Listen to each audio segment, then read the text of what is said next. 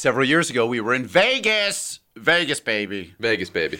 And we were at a douchey club. Douchey, baby. This club that kept playing that song, Shot. How does it go? Shots. Shot. How does Shots go? And then it cuts off, and then they say, it's Patron time. Oh, yeah. So every time they would play that, the proprietors of this establishment would come over with shots for us, tequila, huge shots. We were there with our friend Keir. They kept handing it out, and we were like, oh, no, thank you. No, we're fine. It was like every 15 minminutes, they brought over shots. Shots. At a certain point, we'd cheers, and then we would dump them out. It was a quick move. It was like a sleight of hand where you go, oh, because they all wanted to drink with us. And cheers. So cut to an hour and a half, 2 hours later, we're walking out of said club, and our friend Keir, barely walking, and he said, I can't believe we just did that. That was, something to that effect. And Justin said, I know, thank God we were dumping those out. Can you imagine if we hadn't? We would be like in the hospital if we hadn't right done now. The trick? And he goes, What? He's like, what trick? And he was like, what do you mean? Yeah, and we're like, the shots. We were dumping them out. You weren't dumping them out? There were like... And he's like, I didn't know you were dumping them out. There were like 11 or 12 rounds of them, at least. At least. Then I got immediately impressed because Keir was like, he wasn't like sloppy or anything. That's the happy ending. Keir survived. Hey! Life could be a dream. Life could be a dream. You're listening to Life is Short. I'm your host, Justin Long. Life could be a dream, sweetheart.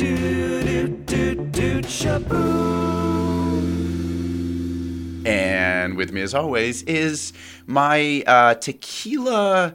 I was going to say tequila hating, but you don't hate tequila. No, I'm okay with tequila. Yeah. I know some people have really bad experiences with tequila. Tequila is one of those things where if you have tequila too much one night, then the rest of your life you have a problem with it. I've never had one of those nights. It happened to me recently where I just had too much, but who cares? I got hungover. But our friend Keir he's also very stocky. He's sturdy. It's not stocky. No, I didn't mean stocky. I meant he's from a sturdy stock. That's what I meant sturdy. to say. He's sturdy. Yes. A sturdy stock. He's not stocky. Not stocky. He's sturdy. Anyway, so Keir, our friend, who we're hoping isn't offended that we shared the story. He's the best, Keir. He's the best. So he was in a little movie called Wedding Crashers. He played Todd in Wedding Crashers. Mm-hmm. And our guest today was also in Wedding Crashers. Yes. Our guest today is, well, I say it all the time. It's not going to stop. He's my favorite. Another star of that movie. Our guest today is Vince Vaughn. We landed a whale. We sure did. This little fisherman finally put out some chum that was able to, attract the big one. Yeah, we got Vince to do. Vince had been we'd been talking about doing it for a while, and I had always assumed that somebody I knew that well, we were just going to do it in person. Mm-hmm. But obviously not able to do that now. He is, I think, the best talker I know, the best talker I've ever met. Wow. So that's why we were so excited. I was so excited to do this. And just to catch up with a friend. But knowing that he is a friend who is beyond gifted at telling stories and spinning a yarn. Very important person in your life. Yeah. And I think he's a pretty important person in a lot of people's lives because he's brought so much joy to the world. Talking to him, like, all these nights started flooding back that I feel so grateful to have had. Just the laughter, and my face would hurt. Like we'd hang out till whatever hour in the morning, and your face would hurt the next day from laughing. Like those muscles that you're not that used to using as much as you do, just smiling so much. And everyone knows him. You've seen his movies. He is, in person, just the quickest. His mind is just so sharp. He's one of the most fascinating people I know. Yeah. I think Wedding Crashers is the best comedy of the millennium so far. Is that I know that's a big statement. I think so too. It's definitely of that first decade. I think it was the best studio comedy. And I remember one night being at forgive me, this is name dropping, I know, but Sean Penn had kind of cornered Vince, not in a threatening way, but was talking to him for a while. And I afterwards, and it looked like they were being very serious. They were locked in this serious talk. And afterwards, Vince just basically said he was talking all about Wedding Crashers. He was going on about what a brilliant movie he thought it was, how he thought Vince should be nominated and stuff. And I remember at the time thinking, like, nominated for a. But the more I watch that movie, the more I agree with Sean Penn.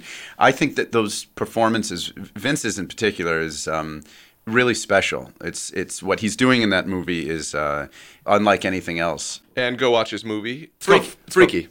Yeah. 1, 2, 3. Freaky. It looks great, and he looks really funny in it. He's playing. It's a body swap movie, so there's a college age girl in his body, like a teenage girl who is in his body. Also, personal to us, Justin and I, with our friend Keir, a few years back, wrote a movie called A Case of You, and in order to get it made, in order to finish getting financing, Vince came on to do a day on it and allowed us to make the movie. And obviously, he didn't have to do it. I think we're both appreciative of him for that. It was just a really huge, kind, completely unnecessary thing for him to do. But and it was like 10 pages of dialogue. Remember that? Yeah, it was a lot. He did so much in one day. It was like a big part. Overwritten. Yes. It didn't have to be 10 pages. No, and he's so smart and good with. He's such a good writer. He's so quick on his feet that he also took the time the night before to go through and kind of pare it down so it would be just better. And the best lines that he has in the movie are his. Like he came up with. One that I still remember is that's what he does. His mind is so unique and sharp that he comes up with lines that end up being like iconic, you know. But he says something in there when he says goodbye to me. He plays my agent who's like overly effusive and stuff, and he says, "Okay, bye-bye." Instead of saying "I love you," he says X's and O's. He goes triple X's, triple O's. That's right. That's right. I can't even get his line right.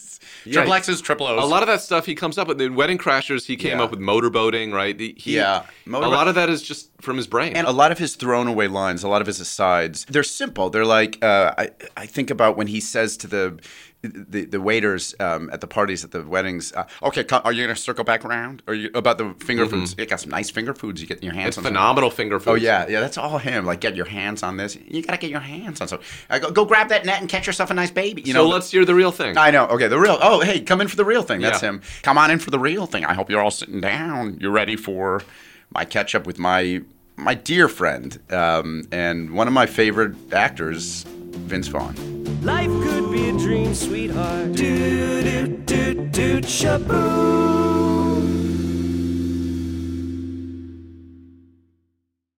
Dell Tech Fest starts now. To thank you for 40 unforgettable years, Dell Technology is celebrating with anniversary savings on their most popular tech. For a limited time only, save on select next-gen PCs like the XPS 13 Plus, where you can make the everyday easier with Windows 11. Plus, curate your dream setup with great deals on select monitors, mice, and more must-have electronics and accessories. When you shop online at Dell.com/deals, you'll have access to leading-edge technology and free shipping on everything. Again, that's Dell.com/deals. If you're a fan of breathtaking, shocking, and sometimes sinister tales, then check out Audible's new collection of exclusive thrillers. It features captivating sound design, eerie soundscapes, and dynamic performances, so you feel like you're in the story. One title that's next on my list is called Trapdoor by J.P. Pomer. It's about 5 strangers. You know I love stories about strangers who get held hostage in a cellar that's filling with water. And the whole thing's being live streamed by a camera high above reach. Shorties, listen along with me. As an Audible member, you can get 1 title a month to keep from their entire catalog. New members can try Audible free for 30 days. Visit audible.com/long or text long to 500-500. That's audible.com/long or text long to 500-500. Hello again. Shaboom, and over we'll meet again.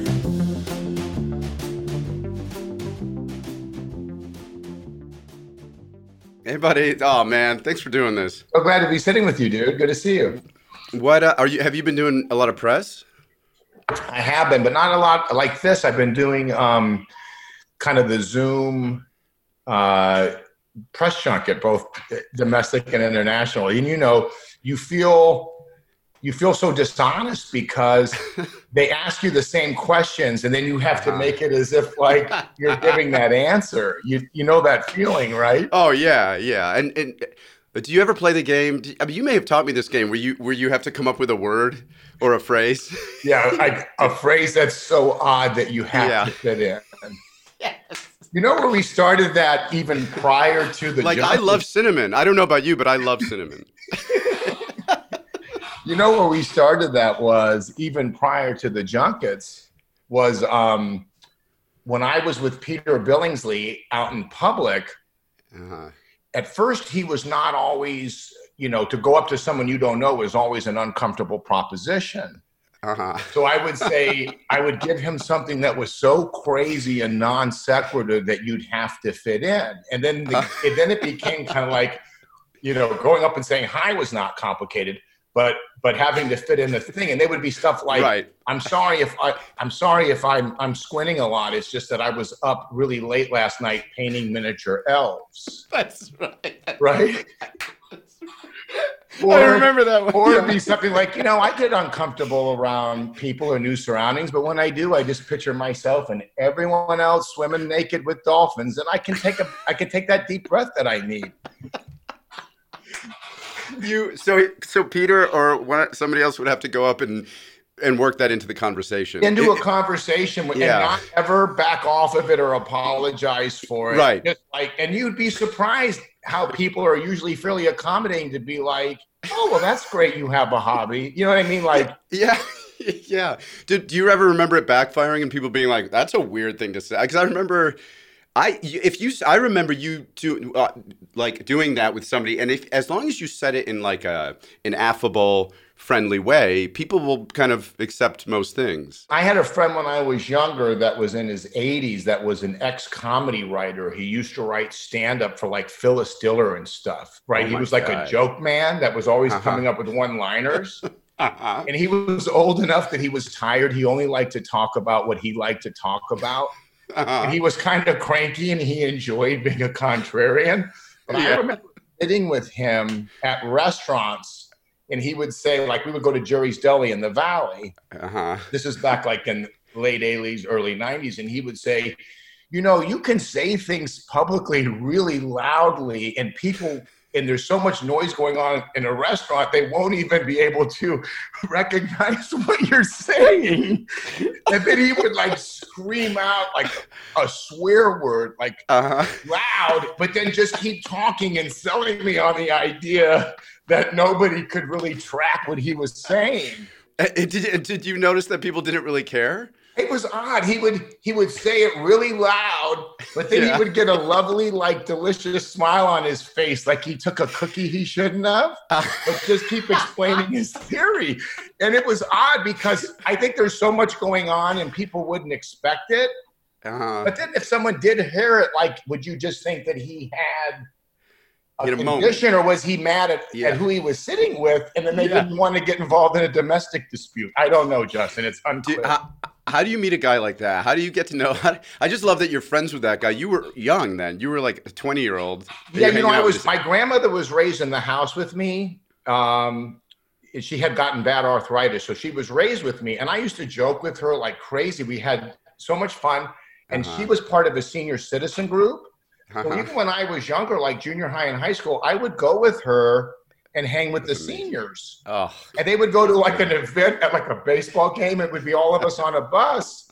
And I always found the seniors to be great. They were so smart and really warm. And I just was comfortable with all ages. So when I met Phil, he was a guy who showed up by himself and we were all joking and we would just include him. And it was a weird deal. I remember there was some odd, he was great. We ended up going over and hanging out at his apartment sometimes. But at first he was real reluctant to make a friendship. And then he was like a warm softie. Well, he must have loved you. I mean, you're also like so good with, I loved him. He was so funny. Yeah. He was hilarious. You're like that too. You've always had friends of different ages. I'm very close with my grandmother who's sassy and she's got an edge. She's 103. Vince, that reminds How old me is of, she? She's 103. That's why you still look like a 19-year-old. You're absolutely gorgeous. I wish this was live streaming and people could see this porcelain face you possess. It's unbelievable. I mean, you've always been that way and sneaky. Justin's always been like the funniest, the most considerate, always so aware and include people. And then he takes off his shirt and it's like, hello. All right. Well, we're going to have to cut that out. Look at it. By the way, I wore this shirt for you. I wore a Chicago. I've had this since the 5th grade. Is that a That's how Spike Lee little I've Michael grown. Jordan shirt? Yeah, Michael Jordan and Spike Lee. Got to be the shoes. That scene that you're describing in a restaurant with Phil, and now I'm thinking about Swingers, the scene in Swingers. That you don't seem like somebody who would.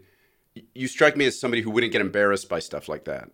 Or would you ever? I think me and you are similar, where I like human nature. I like to have fun. And sometimes socially, it's just interesting to play around with dynamics. Yeah. But, you know, Like I think we're similar in that when you become funny or you have a sense of humor, and part of that is, you know, not being great at all things. So a sense of humor serves you well, you know. Yeah. I think you learn at a young age, like if you hurt someone's feelings or make someone sad, that feels terrible. So you learn how to not do that. And then it sort of becomes more about like creating a fun experience for everyone. Like me, you, and Rockwell, we used to go to the Chateau with Peter. And I mean, there was never more fun than we would just write skits and do charades. And oh, man. I remember roping Mike Myers. Mike Myers was sitting by, do you remember this? He was sitting by himself at the Chateau, and Sam was like, well, that's Mike Myers. You know, we should talk to him. We should tell him. And so we did. Sam and I went up and we were like, we're big fans. And you know, he's very Canadian and mild-mannered. And he was like, oh, thanks. And we invited him to hang out. You were doing Elvis bits. Mike came over and we roped him into some of the shtick we were doing. And he tapped out after like an hour. He was like, this is too much. I can't keep up with this shit. we had a full appetite for sex.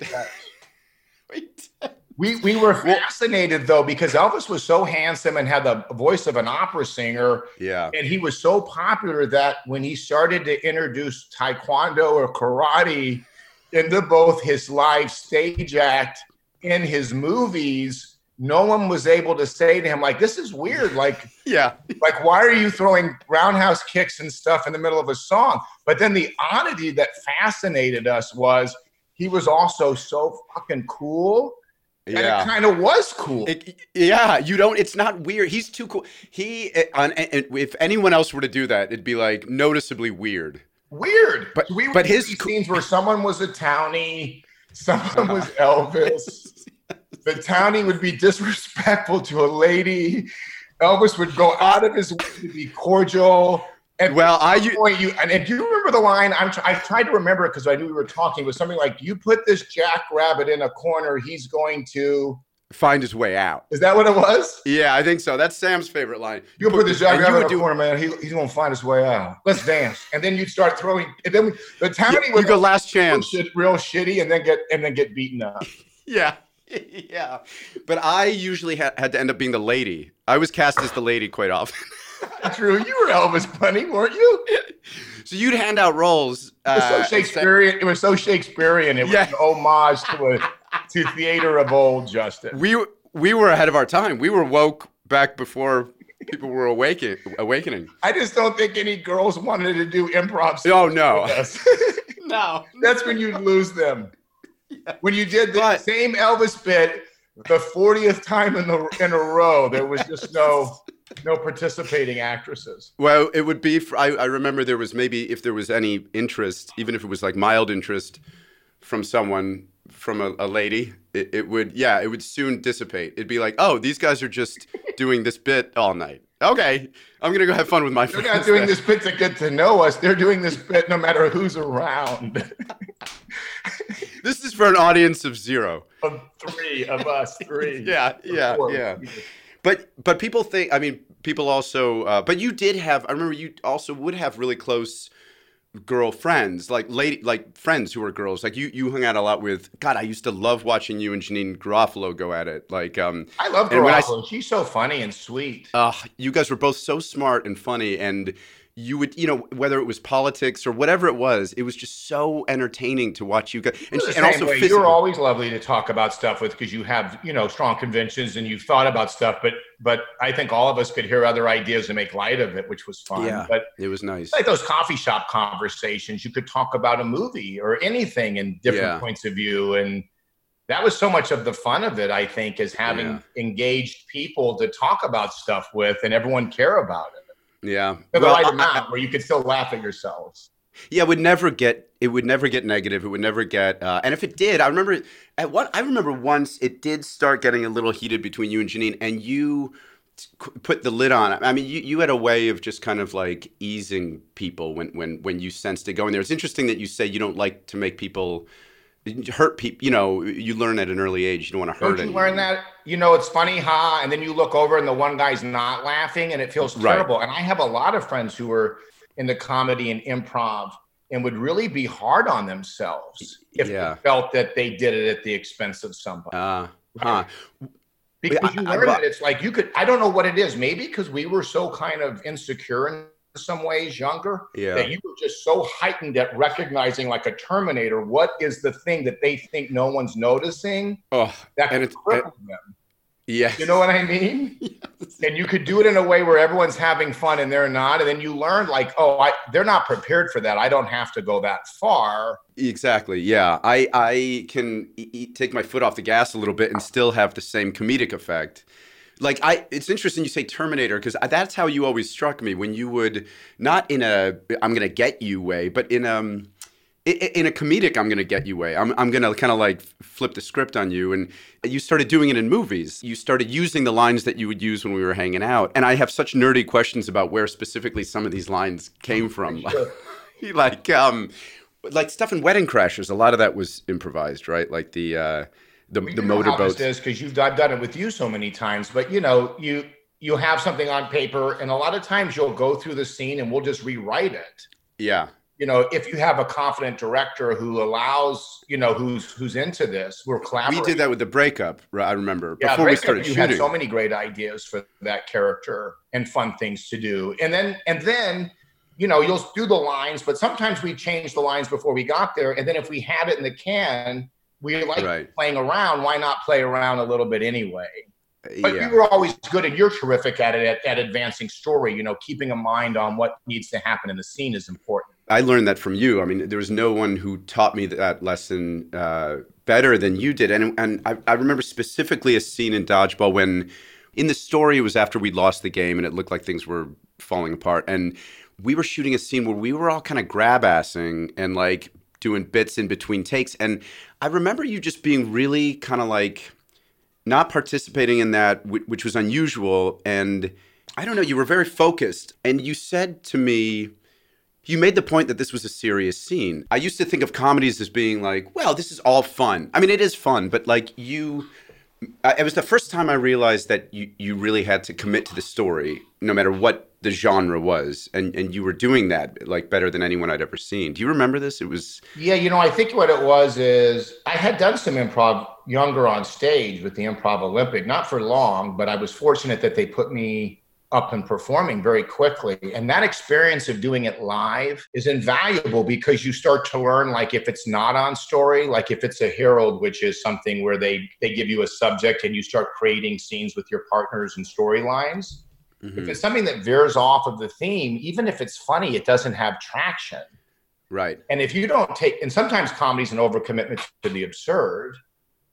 Like but not look this at you, movie. Even Dodgeball, and how funny you are, but also so warm and lovable, because what you care about are innocent things, and you're so invested that it's funny, but it's also kind of heartwarming, Yeah, yeah. So I think sometimes on set it's a balance, and everyone has to find their way. It's good to joke and keep it light, but there's also times I think to stay in it. Yeah. Honor the process and just stay in it. And it just depends on the scene and on your confidence level, I guess.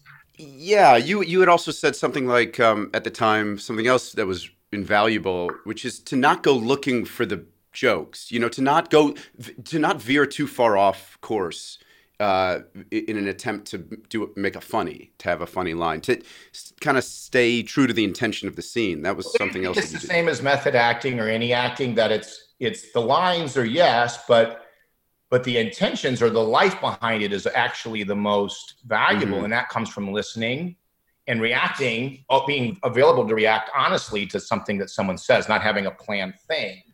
Uh-huh. So I think that to some degree, if I'm just thinking of what's the craziest thing I can say, right, it may not be authentic based off of what the person said prior to. So sometimes in improv, my favorite stuff is like when people don't say anything. You're a great setup guy too. People might not think of you that way. And Jake Johnson reminds me a lot of that. When I was working with Jake Johnson, he has this thing where he's just a great listener, and he loves setting people up. And oftentimes his favorite improvs like yours are very simple thing. You know, it's I'm sorry, what did you say? Or I'm thinking about the stuff in Made where you're making Favreau laugh. I mean, it's those outtakes, which I love watching, where he can't get through a take.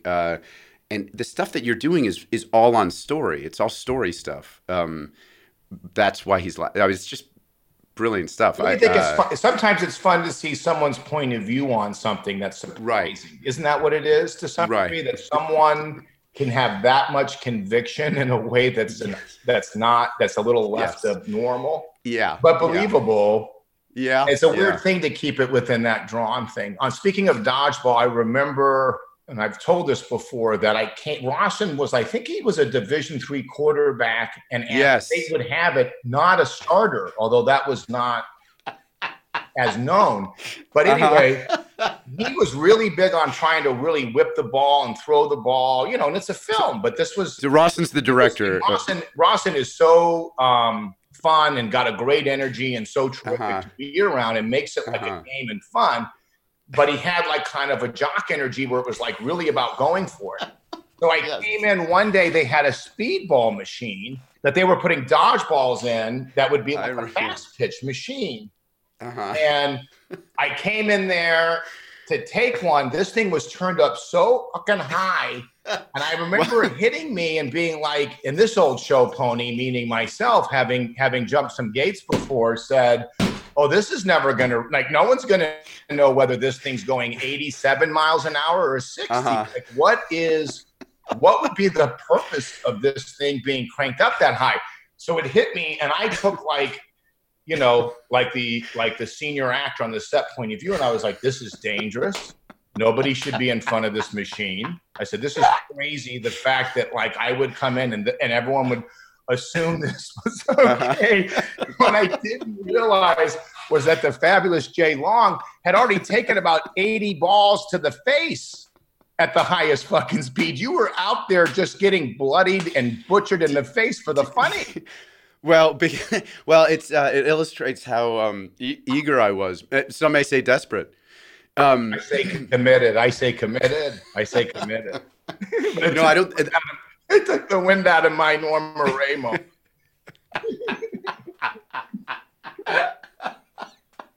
My Norma Ray moment. I don't think they let me drive home that day. They were concerned about me driving that day. I was driving myself on that job, and they said, "Hey, Justin," somebody had moved my car, you know, transpo guy. And when they gave me my keys back, before they gave them back, they said there was a producer. I forget. I think it was Rhodes, and he said, "Hey, are you okay to drive?" My response was like just a half second behind. You know, I was like, what do you mean? And that was before people were really aware of concussions. Yes. Yeah. I was a trailblazer. You were a trailblazer, dude. That job was the best. It was so fun being around you. But before we had done that job, we, like you said, we were hanging out, and I remember just the laughs that we would have. And I remember during that time, this is like the early 2000s, I had a theory that you were doing so many serious jobs at the time. Do you remember you were doing like, I think you just come back from like domestic disturbance, maybe you had all this funny in you and it wasn't coming out. It didn't have a place to go. And then you started doing comedies again, old school and stuff. And you now had a place for it. What do you think of my theory? It's funny is I think for all of us as actors, I had done Swingers in that and Made, but I was doing more, you know, still I was more drawn to character stuff and independent stuff. And I was doing stuff that was, you know, Clay Pigeons, comedy in it, or Return to Paradise, and really fun movies that I was proud of. But it was interesting. The studios did not think of me as a mainstream comedy actor because I had never done those. I mean, Swingers was well liked by the people in the industry, but you know, meaning the other actors and stuff as comedic with, you know, with the drama kind of, I guess, not broad comedy anyway. And it was really Todd Phillips who had to push for me to be an old school. But interesting enough, on Dodgeball, I remember everyone was playing that movie so broad in a great way. And I remember I was getting a lot of pressure from some of the brass, like Vince is not like yucking it up and going broad. And I remember I had a conversation with you, and my theory was kind of an old one, which was, if I'm the lead and I'm the narrator, the guy that you're seeing the movie through, if the world around me is broad, I have to be someone that holds the emotion together in so much as that you know how to take these other characters. I have to stay grounded, meaning the sane man in the insane world. Whereas if you're going to be the crazy character, the world around you traditionally needs to be more normal. Right. If everyone is crazy, then what's your way in? You need Dorothy, is my point, to walk through Oz. Because if the Tin Man goes through Oz, you have no bearings. I really felt very confident in kind of playing that character with a point of view and having a style and an authenticness that would help carry the movie. And as it bore out, thankfully, it sort of held together and worked. Well, you ended up being right about it, but where did that come? Like, how did you know to do that? Like, I know to do that now. I learned that lesson from you, from people like you. I remember Sam pointing that out. He said, that's what Bill Murray does. Movies like Meatballs and stuff. And you allowed Stiller. I mean, Stiller is phenomenal in that movie. So funny in that, as he is in most things. But like you said, I mean, that character is ridiculous. I remember even like they wanted you to like do stuff from Swinger, wink more and be more jokey kind of stuff more.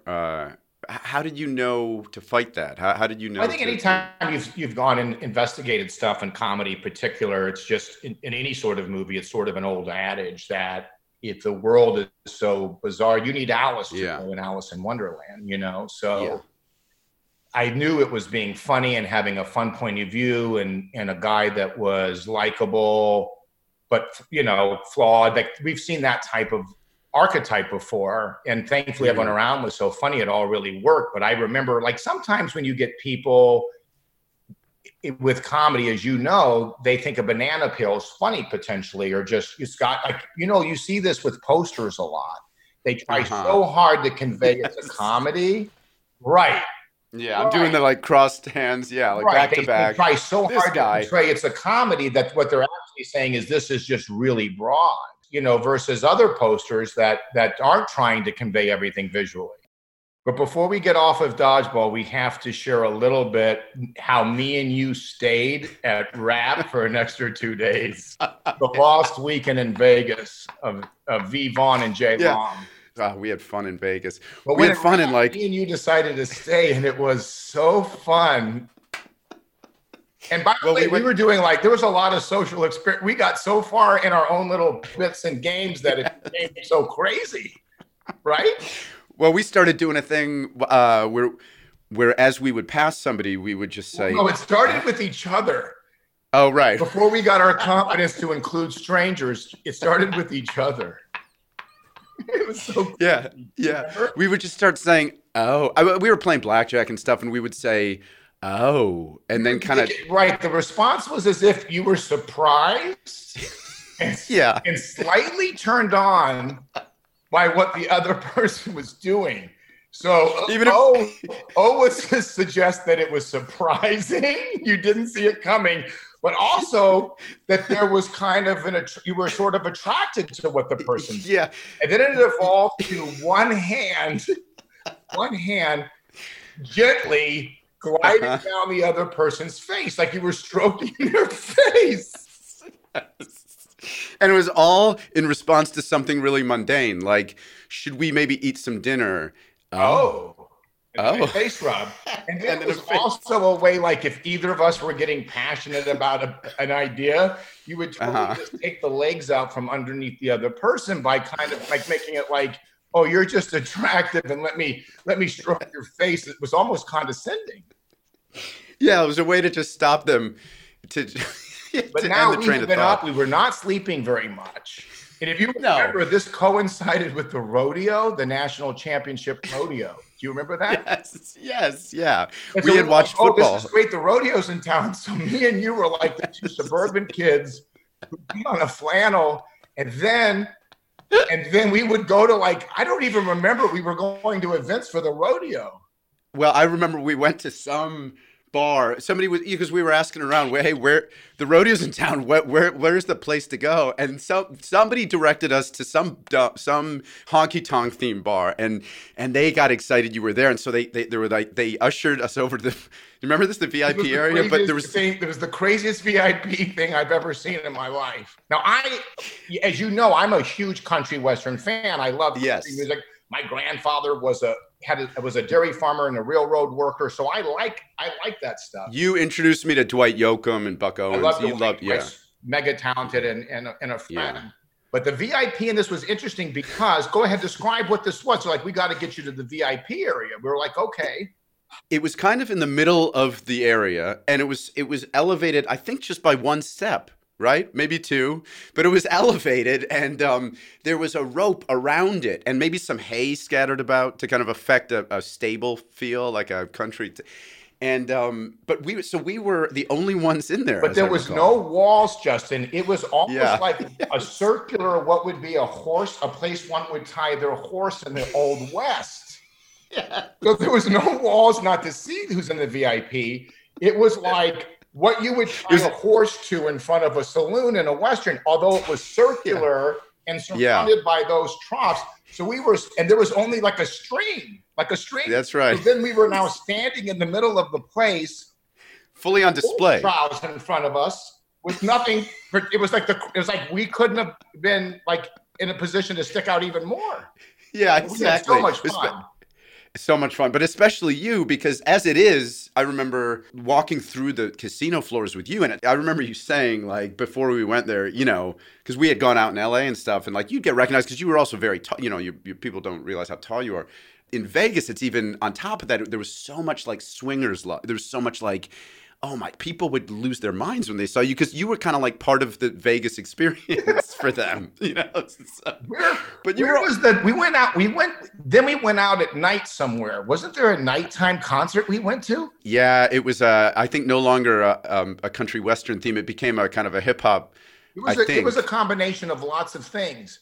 Yeah. But anyway, after being up all night, the last night, and then having to go catch our plane, we had gotten to a point when we were having conversations where we would pass people we didn't know, and we would say the O line, and we would stroke them. So we were passing people as we were talking, like, oh, this is interesting. I wonder how this scene will cut. What do you got going on? Yeah. And then we would just pass someone. Without a couple of guys, they could be bikers, they could be stockbrokers, it could be whatever, and we would go, oh, as if we were surprised to see them, and sometimes we would just like ear stroke next to them. But we at first it was fun. It became such a habit. We wouldn't even look to see how they responded. We must have done it 20 times. I remember before we got on the plane, we went to a fast food restaurant to order something. Yeah, we for breakfast. To do that to the nice people who were taking our orders, people in line, and just like it was so strange. No one really responded.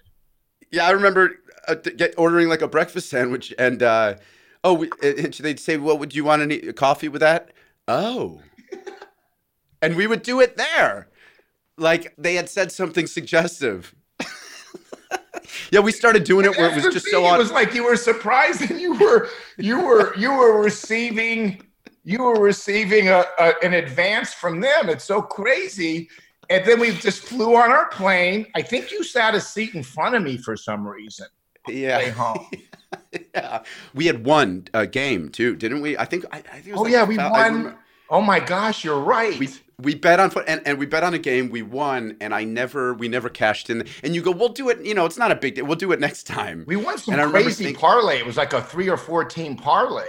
We were going to miss our flight, but that was such a fun way to finish that shoot. Was to have that weekend. We had so much. We went to like. Oh yeah, I was gambling I was gambling. My dad was a big card player, so I always grew up gambling and that kind of stuff. But I remember I knew how to get playing poker and how to do stuff. So we were gambling the high enough amounts. So we would go to like the nicest restaurants, and order like everything. And we had so much fun, dude. You were such a blast. God, that was fun. That was so fucking fun. Do you go back to Vegas still? Do you ever go back? I go back sometimes. I go with my wife and or some friends, and I'll go and just for a couple weekends to gamble. But this was like the end of a shoot. Yeah. It was like a vision quest we were on. Yes, right? Yes. It was like a vision quest. It was like being it was an odyssey. We talked about everything one could speak of in the world. Yeah. Hearing ideas, reflecting on the movie. Yeah. Right. It was just a great right. way with someone who you love to finish this experience and kind of digest everything. Because as an actor, sometimes, especially early on, you're left alone to kind of think about how you feel. That's true. Life could be a dream, sweetheart. Do do do do shaboom. Hey everyone, I just wanted to pop in and say hello from this beautiful resort right on the beach. I'm actually here in the recording studio, Christian's studio. Busted.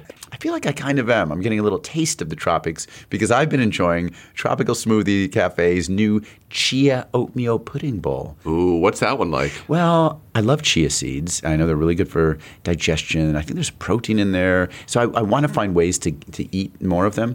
But this one also combines coconut milk, which I love, nice, creamy, healthy without the dairy, and steel-cut oats, which also healthy, topped with chobani. You get some more protein with the Greek yogurt, some fresh blueberries, sliced banana, granola, more chia seeds, and honey. Ooh, So a little bit of sweet. It's good. I'd like to try that one. I've had the acai bowl, which is very delicious. It's acai base. I see. Fresh strawberries, blueberries, sliced banana, some coconut, granola, chia seeds. So get on Tropic Time now as you savor a new Tropic Bowl from your local Tropical Smoothie Cafe. For all the shorties that want voluminous, fanned-out lashes, this ad is for you. The new L'Oreal Paris Panorama Mascara creates corner-to-corner panoramic lash volume. Their tapered brush catches every single lash, even those pesky corner lashes. You know who you are, corner lashes. With the Panorama Mascara, you'll easily achieve that effortless, false lashes look. It's one of Christian's favorite looks. Plus, it lasts up to 24 hours and is clump and flake resistant. And just when you thought it couldn't get better, it does. The Panorama Mascara is a lot more affordable than other Luxe mascaras. And honestly, it probably does a better job. It's affordable, but it's deceptive because it comes in a premium gold luxe packaging. So if you want a mascara that can do it all, volumize, lengthen, and stay put all day, you can buy the Panorama Mascara on Amazon today. Hello, hello again, shaboom, and over we'll meet again.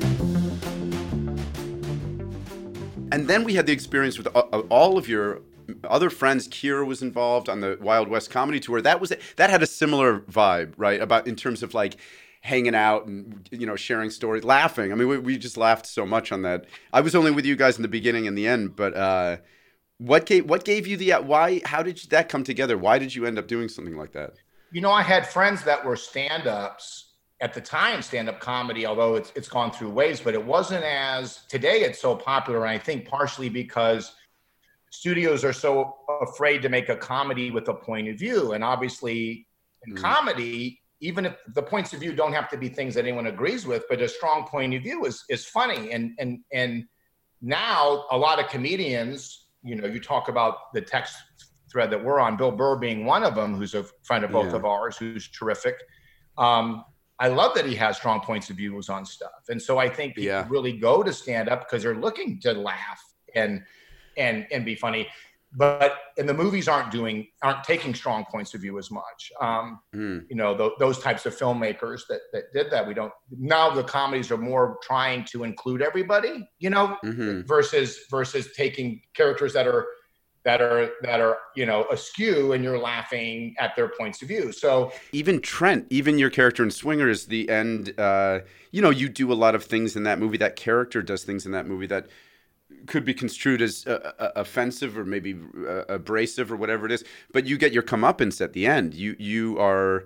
I guess I felt different in Trent in so much as in that movie in general. I think one of the things that we did right in that was, in high school or in college, if you're around girls in classes, you get to know them, and it's easy to say hi, and you have time to hang out and be friends, right? But if you're if you're not around girls in a social setting, you have to learn how to go up to somebody, which is scary. Right. You know, how do you go up to someone you don't know and break the ice to see if you get along? And it becomes a thing of like, how do you do that? So you're dealing with a breakup or a guy who's hurting over a breakup. It's not like he could have any girl. He's hurt. He's moving on in his life. And he's trying to figure out, like, how do I have self-value and go to connect with people? So if you really listen to what Trent says a lot in the movie is, it's kind of empowering of his friend. He's not cutting girls down. He's not teaching him how to be mean. He says, you're money. Totally. And you got to let him know that you want to have fun, right? He's building them up. About going to the girls and like making them feel bad or getting them to doubt themselves. It's all sort of positive exchanges. You know, of course, young and not completely evolved. So I think why the character's liked in the movie is he's a good friend to Mikey. You can tell he really does like him. He stands up for him. He's really trying just to build him up and tell him he's worth loving, that he can date someone. And the great lesson of the movie is to be yourself. Because if you're not yourself, you're really not connecting with somebody in a way where they like you. You're putting on some kind of a presentation. Right. And that's what he... So I think the thing at the end was an added-on thing. John actually didn't want it in the movie originally. Oh, really? I was coming back from Chicago. I went home to before we filmed, and I was sitting in the airport. I was sitting in a seat, and there was the ticket counter that I could see the line was like going towards the counter. And there was a man, but he started waving and smiling at me, like in a way that was like treating me like a cute little teddy bear. And it was a strange moment because it was I didn't know this person, and it was so confidently done. I thought, this is an odd thing. Like, it's one thing to wink or smile at someone, but this guy's really like waving at me and blowing me kisses and shit. Like, and this is before you had a known face. No one knew me. I had done a couple of guest spots and stuff, but no. And I remember like going through a gamut. Like, do I just ignore him? Do I look back at him like I'm a tough guy? Don't play around with me. Like, how do I make this stop? Because I felt harassed. He didn't stop. It happened about 4 or 5 times. It was the craziest thing ever. And so then once he exchanged his ticket, he began to walk directly at me. And I thought, this gentleman is the most confident, condescending person.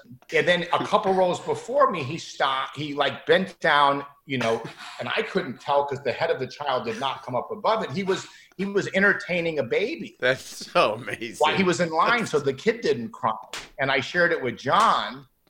And so then we created the scene where at the end, the fun of the movie and that idea was that, you know, some of those independent films, they have some idea. And then at some point, someone would explain the entire movie verbally, which always felt like the movie didn't work. If someone has to explain what the movie was, like that's an odd choice. So we're sort of making fun or having fun with those expectations that at the end, when me and him are talking, he starts to say something like, you know what, man, I didn't understand it. And then it hit me. So it's like initially like, okay, now he's going to explain the message of the film. Oh, that's funny. Right? But then it's like, no, we're not doing that. So then it became me being engaged with the woman. We got off of that. And in a way, what you're saying in a fun way at the end is sort of like, there's a lot of levels what that suggests. And then, you know, Mike is sort of resolved. He looks out the window. He's no longer searching for coaching or things. His ego is by being himself and being comfortable with himself and not trying. That's a great way to connect with someone. So I think why Swingers is surviving is I think that, and this is true in most stories or movies or all of us in life, is we're not inventing anything. We're revealing what's already there. In this case, what you're sort of getting at, like in a Socratic way, and I don't think any of us in any of these conversations get there all the way, is that being yourself and being genuine with someone is more intimate and a better way to have a connection because someone can really love you. And if you're presenting things that you think someone is going to like, well, then they're not giving them a chance to get to know who you are. Well, and what a great lesson. And that's why that scene with Heather Graham is so good, when he just kind of like lets his guard down. He's like, you know what? I'm just going to start, and he just starts being honest. And there's, Yeah, he says, she goes, oh, I thought real men don't like Keith. She's like, my reputation precedes me. He's not putting on facades. He's not trying. And that's when you actually have the connection, which is also good writing. That what was different about Swingers was, if you really look at the messaging, was not about, getting someone to question themselves or false raise stuff. It was really go up there feeling like there's nothing wrong with dating. Go up feeling like you're worth dating. And a little bit of like, don't be so desperate. A little bit of push and pull between in a relationship is a good thing, not to be. Right. It's a dance. It's a dance. So there's a truism and an innocence to Swingers. And I think with Trent, Trent is clearly not a guy looking to make people feel small. Right. Cut them down, and that's a terrible way in any sort of friendship or relationship, because if you do that and they go along with it, you can't really respect them. You know what I mean? It's not going to go well in the long run. Those relationships will never survive. Or you can't really respect yourself because you tried to be petty and make someone feel less. So how do you feel good about yourself? Right. It comes from a place of unhappiness too, and a lack of worth. And that's it. Lack of worth is really it. You see it in all things. It's like, it's one thing if someone has something and you're like, gosh, I wish I had that, but I'm happy for them. It's another thing where it's like, I don't have it. I wish they didn't. Let me get them to doubt themselves or right. That's a terrible emotion to give over to. You strike me as somebody who always was able to have friends who were actors because you didn't give in to jealousy this is even before you were successful as an actor, right? You had a lot of like. Well, don't you think that's kind of the nice thing with our group of friends to some degree is like, I love acting and we're all sort of excited by movies. So it's so fun to be excited for people doing stuff. And also, like, in a weird way, when you start off as an actor, there's a false idea that you and this person are in competition. Not that there's not, trying out for parts, and not that competition is good, but what you come to realize is you're actually a part of a strange group that only these other people can relate to. That's true. What I mean? Like, which bonds you to be more supportive of each other because you know what it's like to screen test 3 times and not get a part. Totally. You know what it's like to go to a set and them not get to your coverage when you're starting. You know what I mean? So we actually go, these guys are actually my family. They're not my adversaries. They're actually the people that I'm sharing this journey with. Well, funny, Vince, there's no better example of that in my life than which you facilitated, which was my friendship with Keir, which started as Keir O'Donnell, who played Todd in Wedding Crashers. It started with, I was so insanely, I don't know if jealous is the right word because I didn't know Keir, but I wanted that part in Wedding Crashers so badly. I'd read for it in it, and Keir ended up getting it. I remember thinking, who is this guy? Who got this part that was supposed to be my, and you would call me when you guys were shooting and say, you got to come meet this kid. You guys would like each other. You were trying to set us up as a friend set us up. And I wanted nothing to do with it. And I was sort of jealous that he was, that you guys were getting to hang out. So when I met him, I just, we fell in love with each other. We were just friends right away. But he would tell me stories about Wedding Crashers, which is, I think, the best movie, the funniest movie made that decade. And the one I wanted to ask you about was the dinner table scene. That scene. He said it took. Did that take 3 weeks to shoot? Did that take? He just told me how complicated it was. You've been a part of those. Like the breakup dinner table scene was the same animal. Michael Higgins, we both love. No one's funnier than Michael Higgins, by the way.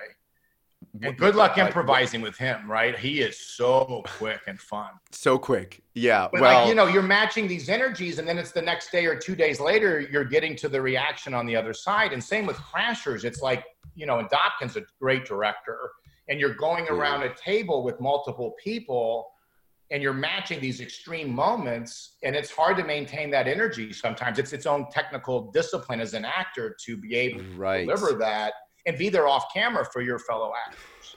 Right. Yeah. God, I can't imagine it, because you watch it, and I've done those dinner table scenes, but people might not know how much. It's just brilliant. It's just brilliant. What was? I also want to ask you, go back before the act, and you had told a great story. Do you remember what used to get into amusement parks? You had a thing that you would do where you would get tickets from like Disney and stuff. Will you tell that story? Yes. So when I was younger, I had become friendly with a kid who was actually a boyfriend of one of my older sisters, a guy named, I won't say his name, but he was really kind and really great to me. But he had a really unique background. He lived in a trailer park. His mom lived in the trailer with her parents, the grandparents. And he was 16 when I met him. I went to go see him in the trailer park, and the grandparents were not particularly affectionate to him. He didn't get to sleep there, and he would have to pay them a quarter to use the shower. And at the time, there was 2 young girls that were about, just over a year apart, but they each had different fathers. And what became clear was that the mother, I had multiple children, I want to say potentially north of 10, and with different dads all the time. And so the grandparents feeling close to each kid. It was really kind and loving, but really tough, like total survivor. And interesting because a lot of guys like this, he didn't have a dad. His father, I think, was in some kind of serious crime and lived in Florida. It was so bad, he ran away from his father. I didn't realize this, but he hitchhiked everywhere. He had gotten a tent that he would put in woods to sleep at night. I remember going out to eat with him and my sister at like a restaurant, and then him asking us to wait outside, and then later realizing that he never paid. Like, he found a way to walk into places without getting recognized. I remember him going to grocery stores. He would walk around and make a sandwich in the store while talking to security, while talking to people and being like it's normal, because it's just how he survived. He would, this was before there was bleeps, like when you would take something out of a store. So he would walk out with it in his hand. And his thought process was, if they stopped him, he would just say, "Oh, I forgot it was in my hand." But if you put it under his shirt, it was a thing. So anyway, he was very much a guy who would survive. He had nothing. And the other side that I found fascinating was he would watch a lot of kung fu movies. He would take adages or sayings, and he was looking for some fatherly parental guidance. So he would repeat these things over and over like they were words to live like mantras. He also had nunchucks that he would keep in the back of his jeans. So if you frisked him, you wouldn't know he had it on him. And he was so protective of my sister, and he was very loving and sweet. He was very strong. I remember it was crazy. He would come over to our house and have a bandage around his stomach. He was stabbed in a fight. He just didn't have any guidance, Justin. He was very loving and sweet. He was so interesting to me. And my dad is so honest and my dad is hilarious, but my dad's the kind of guy, like, if the dealer mispays him at the blackjack table, he'll say, "No, you paid me too much," and give it back to the dealer. He's a hard worker. He's an honest hard worker. Yeah. Like, I remember my dad was selling a house, and a guy had to put down like, $10,000 or $20,000 deposit. And when the deal didn't go through, even though my dad was allowed to keep it, my dad gave it back to him. Wow. I remember saying, "Why did you do that, Dad?" He said, "Well, if he can't afford the house, Vince, do you think he can afford the money?" And my dad became very successful. He was the first to go through college. But my dad is and his mom was the same way. So honest. Yeah. But I remember thinking of it, I think a lot of us at that age, as a game. So I became very good at getting into bars when I wasn't old enough, and getting into places I didn't belong. And it became the fun. It was fun to go places you didn't go. And when I first moved to Hollywood, I moved out when I was 18. Peter lived with me, Billingsley. And I remember when it came to get alcohol, what I would do, and it's something I learned from this gentleman, is we would go to the grocery store. We would get a shopping cart. In the shopping cart, you would put like bologna and some bread. You would pay for the sandwich. But then you'd go to the liquor department, and you would put like bottles of vodka. You would put like cases of beer underneath the shopping cart on the bottom, right? This is before there was bleeps and tags, because you were trying to get alcohol. You were underage, right? Yeah. Remember, as a kid, sometimes we'd go to like a town and give like Navy guys money to buy us beer, and sometimes they would just take the money, and sometimes you ever do that, spot for beer, and sometimes they buy it and give it to you, right? Yeah. So this was our solve. And then when you would push out of the store, you would just talk really fun to the woman who was checking it out. Of course, because of the way it was positioned, they couldn't see what was on the bottom of the cart.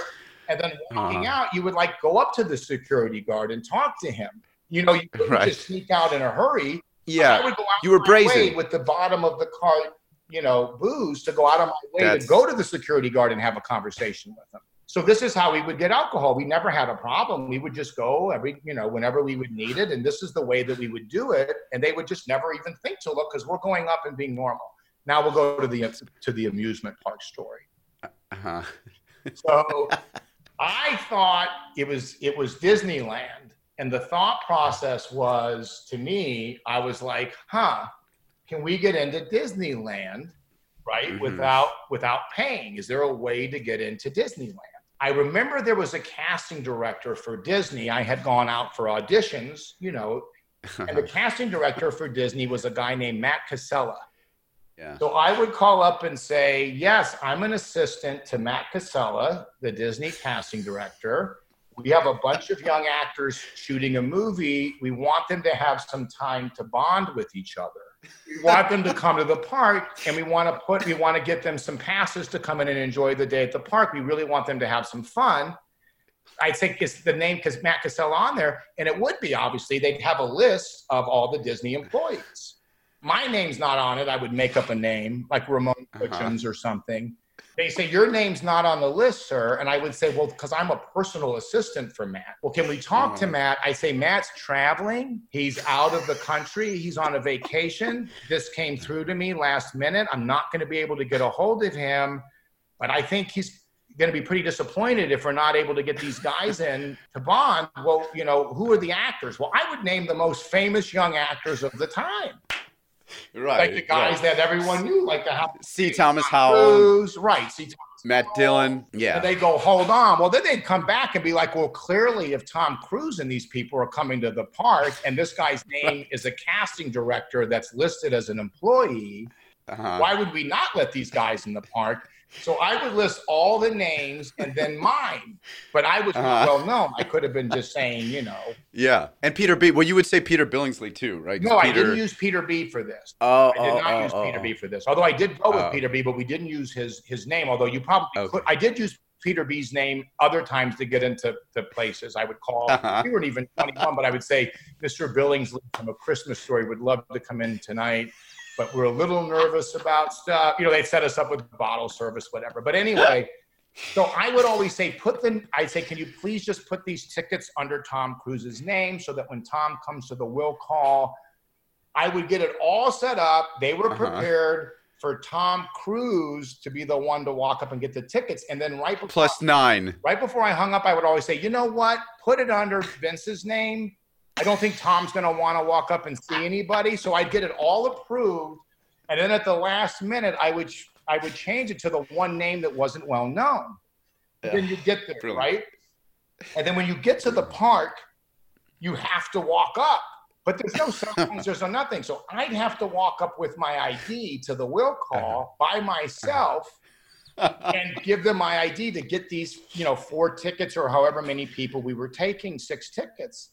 And it would go through, and then I would walk back, and your heart's racing to the other people that were coming in, and then we just take the tickets and filter in and be in the park. It's brilliant. Looking back as you get older, you go, God, that's terrible. But at the time, as a kid, it was sort of that fun of, can I get into a bar when I'm not old enough? Can we get access to a place to go to? It was kind of the game of it. So I was always good at getting access to places or getting stuff because I think I was exposed to my friend younger who really just did it as a way to survive. That's amazing. And it's also like, I'm sorry, even if people are going to be like, oh, that's somewhat offensive, it's fun. It's undeniably a fun story. Well, I don't apologize from that point. It was fun, and I did enjoy doing it. It is. But I'm saying as you get older, you look at a lot of those things that seemed fun, lots of stuff that we did younger.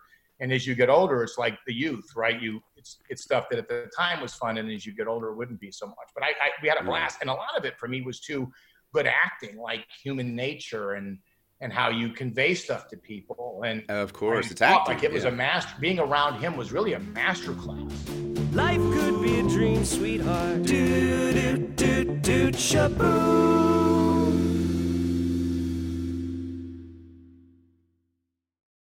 Here's a weird writing tip for work. Don't.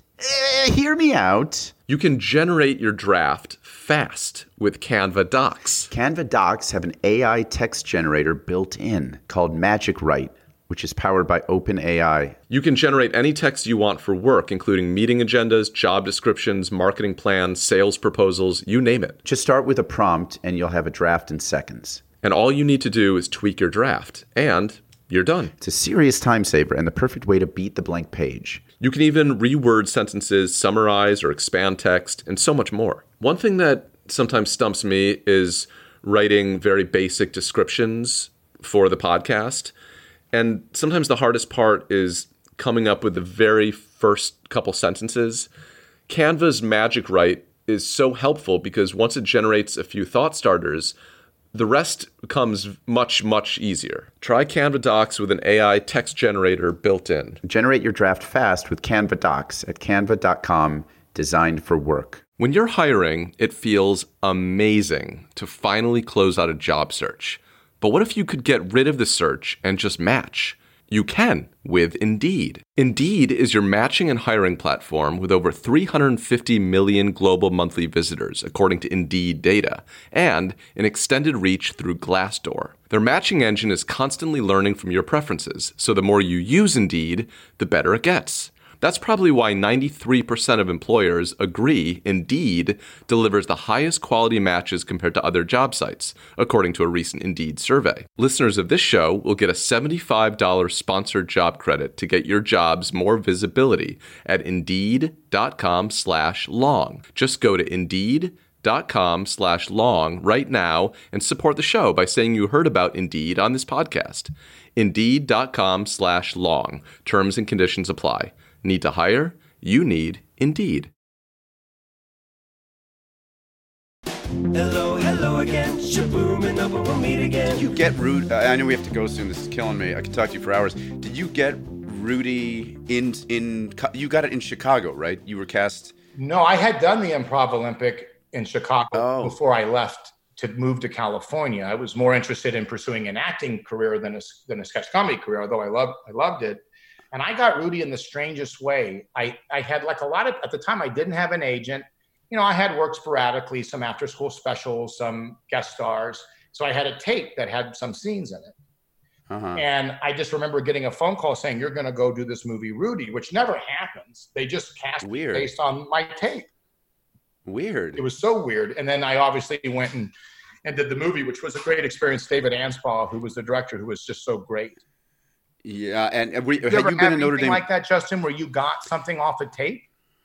A Mike Judge movie, but I had already done a few things. Mike said it was the first time he cast somebody off a tape, and it was a very small part. You had a much bigger role in Rudy, and people might be surprised that should be surprising because you're now a very known person. But this is before Swingers. This is early '90s, mid '90s. And did you ever put together what it was? What was on the tape? I mean, you would. Oh my gosh, it was just like me doing like a scene from 21 Jump Street, China Beach. You know what I mean? You know, those you used to get those tapes made where, remember those old headshots where you'd have to have different looks? Right. You had like gray glasses on, you were in a book, you had on sweatbands and you were holding half a table like you were helping a friend move. You'd have a chef's hat on.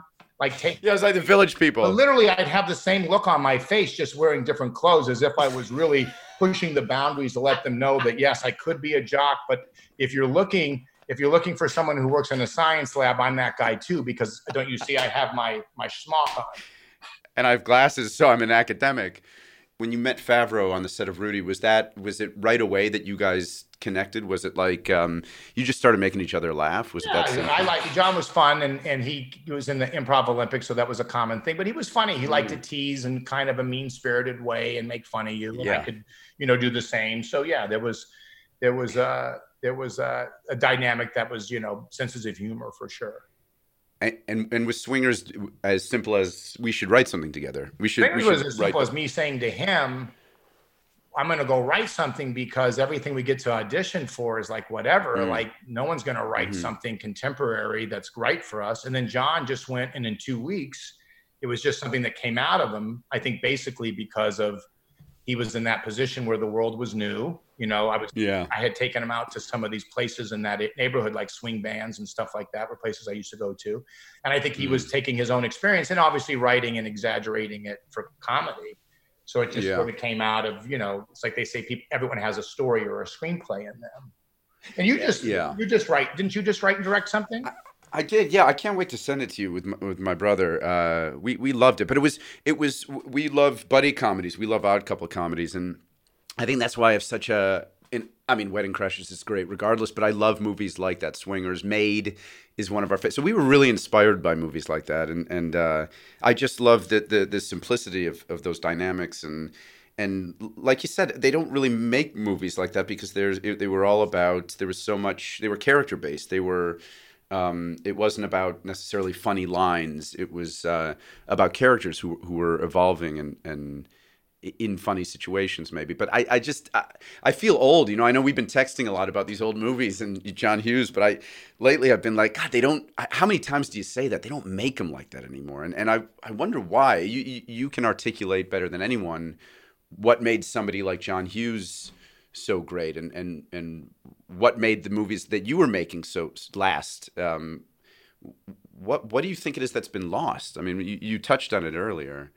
Well, John was so special, and I had the good fortune of getting to know him really well. I didn't know that. He lived in Lake Forest, which is the town I was raised in. I moved to Lake Forest when I was about 8. I did not know him younger. Those movies were coming out, and so that was the area that I lived in. But later in life, once I had some success, I reached out to him just as a fan, and he was so gracious to me.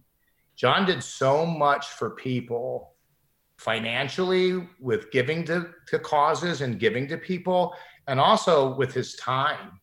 And he never took public attention for it. Like when he passed away, there was some pen pal letters that came out, a girl sent to a magazine, I think it was Vanity Fair, and she sent in these letters that she had as an exchange with John.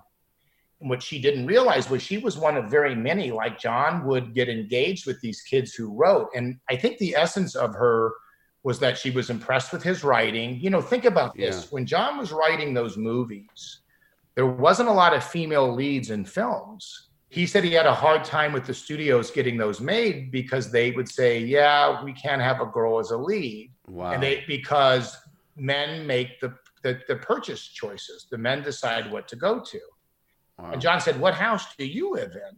Like, there's lots of things my wife makes the decision on, stuff like that's not even in reality, which I think, Justin, is a good thing for all of us to realize. Like, even right now, there's certain sayings that become things that the movie industry says that these are like facts, and they're not. Like, they'll say you need to have an IP, so much so that they'll take a board game and make a movie out of it. But just because someone likes a board game doesn't mean they're going to see a movie about, you know what I mean? Right. So then we all start to create and write and go, oh gosh, we have to have an IP, which is totally not true. You know, there aren't these rules that exist. Like back in the day, they used to say you can't have a female teenage lead, which is like, I don't know who came up with this. But John, who was just a great listener and a great writer, wrote these terrific characters, whether it was 16 Candles, Breakfast Club, or Pretty in Pink. So the exchange of this letter was, and they're out there, they're published. You can maybe link. Yeah, I want to read them. But she wrote something in regards of loving what he did and was inspired. And she said something in the letter how she had a teacher who was critical of her writing. And John wrote something back, like, just beautiful. Like, why would you worry what someone else thinks? Do you like your writing? It's fun to write. Like, if you like it, keep going. He has to have exchanges with him. Like, it's just a simple, kind encouragement, right? And a right philosophy. Like, you can't put all your self-value on the opinion of a so-called expert or in the hands of someone else. You have to come up with your own set of standards, and you have to live up to what you find to be valuable. Vince, was that a lesson you had to learn? I mean, was that a lesson that you learned? All do. I think you learn at a young age, like, what matters how you feel about something versus the approval of others. John had that, was always kind and connective. He never lost that sense of being a child with dreams Yeah. or hopes or looking to feel good somewhere. And he would nurture that or play ping pong with anyone that brought that genuineness to the table. One of the very many surprising things, but that was interesting. When I went to his funeral, so many people came in and got up and spoke. You know, just how much that he meant to them, right? Yeah. Generously. Yeah. And there was a young Black man that got up and talked at the podium who was raised in Lake Forest. And from his story, he did not have a father figure. And that John really took him under his wing, so much that like John took him to all the Blackhawks games with the family. John would take him on vacations to Europe. Like, you know, he became part of the fabric of the family. And this gentleman talked about how John taught him so much and included him and made him feel like a family member. And he was speaking of, you know, how he had a family and was a guy that was getting married, and how he had a life and living it, and was just so complimentary that it came from the lessons that John taught him by John just loving him and just kind of showing him how to be a family member. Yeah. This is, again, both of these are one of many, many, many. And yet if you look at John, he wasn't self-promoting. He didn't go out there and try to sell what he was doing to be liked. He kind of really did great things in his life because he was a beautiful person. And then his movies were his story, like the movies, you know, Planes, Trains, and Automobiles, Breakfast Club. There's something in John's movies like The Breakfast Club, which I find better than all the teenage stuff afterwards. And John suggests in that movie, you start with these 6 archetypes. There's a jock, there's the nerd, there's the crazy girl, there's the homecoming queen, there's the kid that's kind of from the wrong side of the tracks, right? And they all feel so different, and they're all like against each other. And what that movie reveals is a truth that all these kids are hurting. They're way more alike than different. And what made me and all of us younger at the end of those movies was I actually felt closer to my classmates. He was revealing that we're probably all like, it's not easy for the wrestler Emilio Estevez and the pressure he's under. The homecoming queen has her stuff.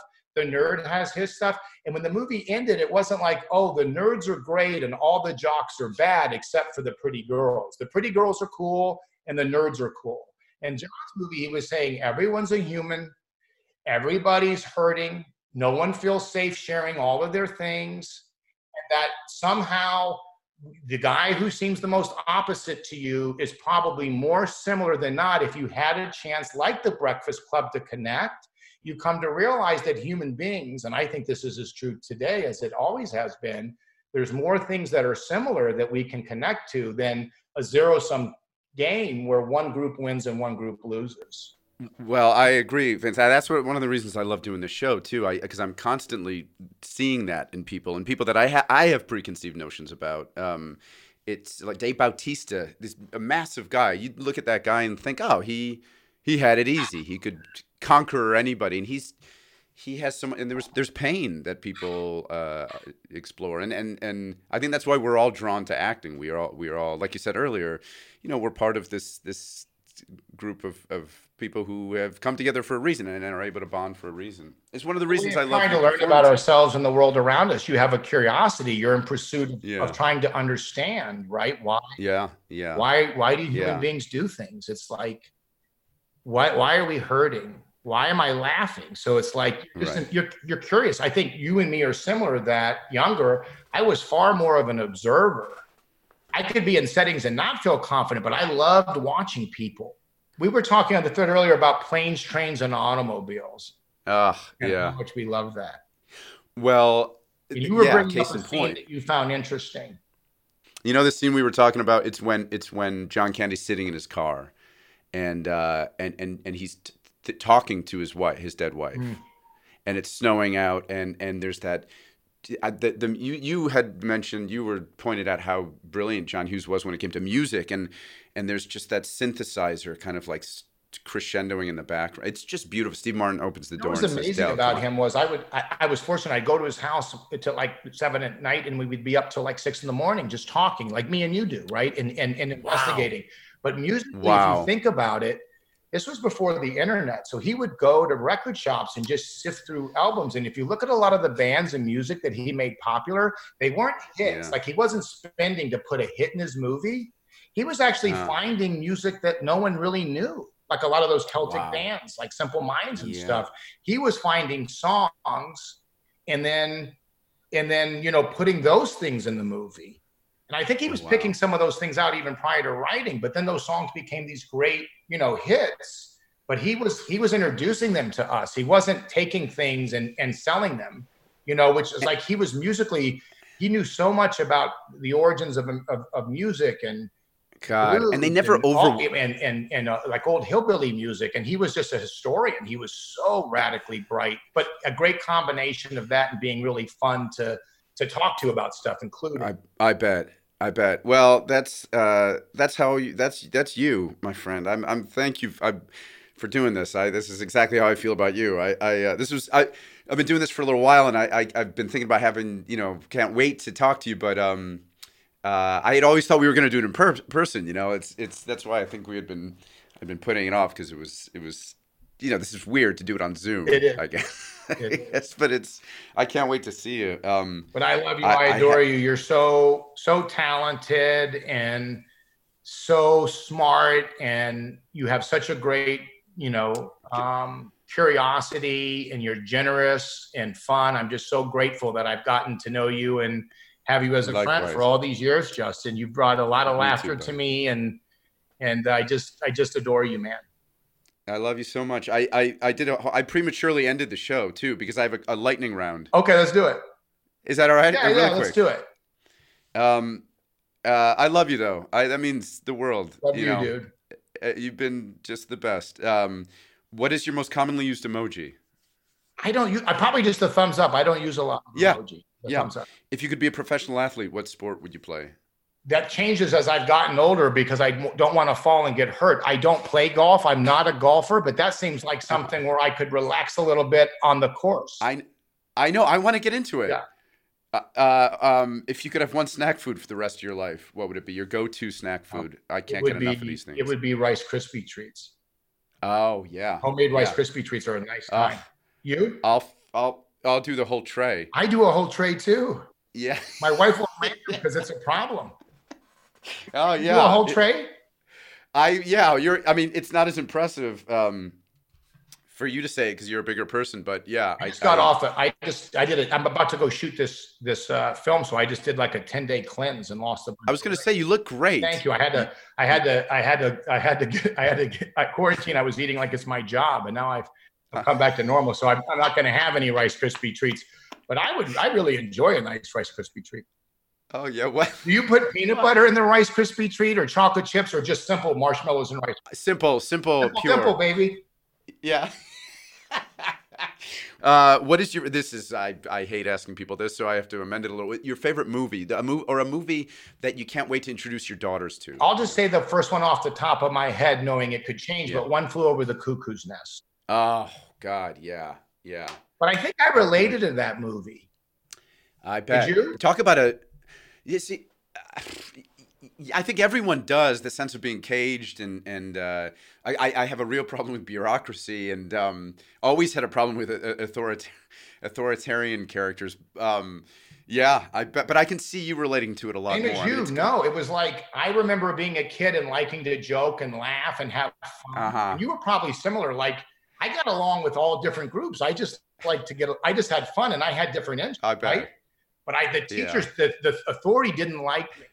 I'm sure. They really didn't like me because I would think for myself, and I would question shit sometimes. One time a kid at my school got up. You ever have this? He was the kind of kid that he was lovely one-on-one. He was a wrestler, but he just didn't like to talk. So he gets up to give a speech, and he was a redhead, and he gets up to give a speech, and his face is turning red. It's like so much like emotion is there. And the teacher kept making him stand up there, and he like couldn't talk. It was like he was going to have a heart attack. And then I told him to sit down. I said, give him an F. I said, it's over. I said, he didn't give the speech. And the teacher's like, he can't sit down. I said, yes, he can. He's sitting down. There's nothing he's gaining from this. This isn't helping anyone. And then he left the classroom, and I think he went and punched a window. Yeah. This fucking asshole. Like, there's no like tough love moment. There's nothing. This fucking asshole is putting this fucking kid through this shit. He's got to live with us. Like, you know how it is.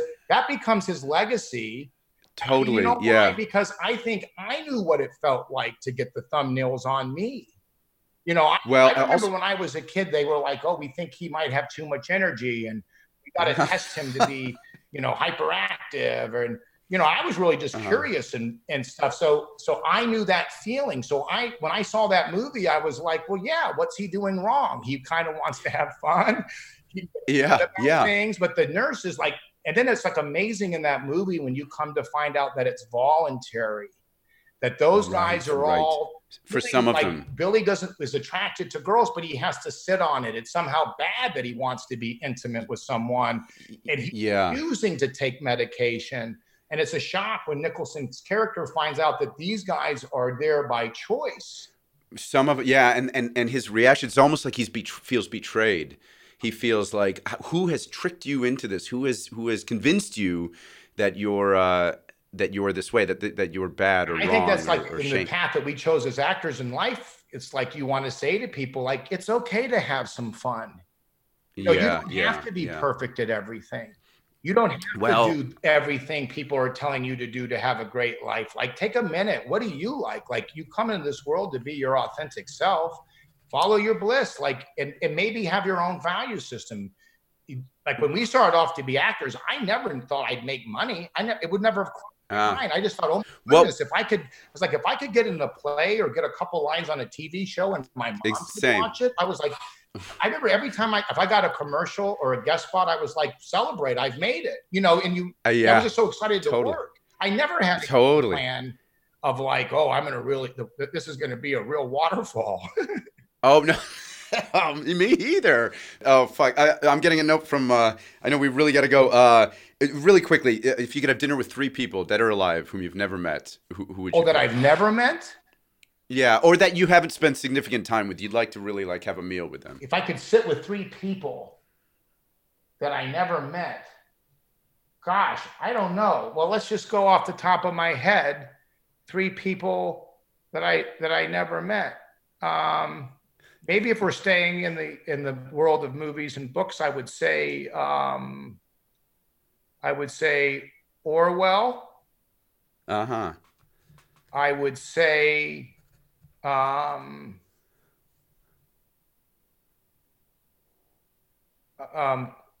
Kubrick.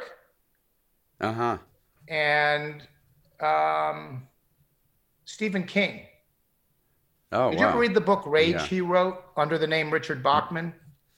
No. He wrote a series of books called the Bachman books because he wanted to once he was well known as Stephen King, just as a different author. But he wrote this book, which is very Breakfast Club. He's very much darker, but it's called Rage. It's a terrific, one of my favorite books I read as a kid. Huh.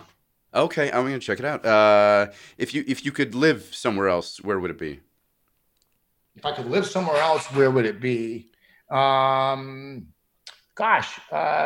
guess I would say I've had the good Chicago, of living a lot of different places. You mean a different state or a different country? Yeah, anywhere. Different. If you could move your family somewhere. Maybe Arizona. Okay.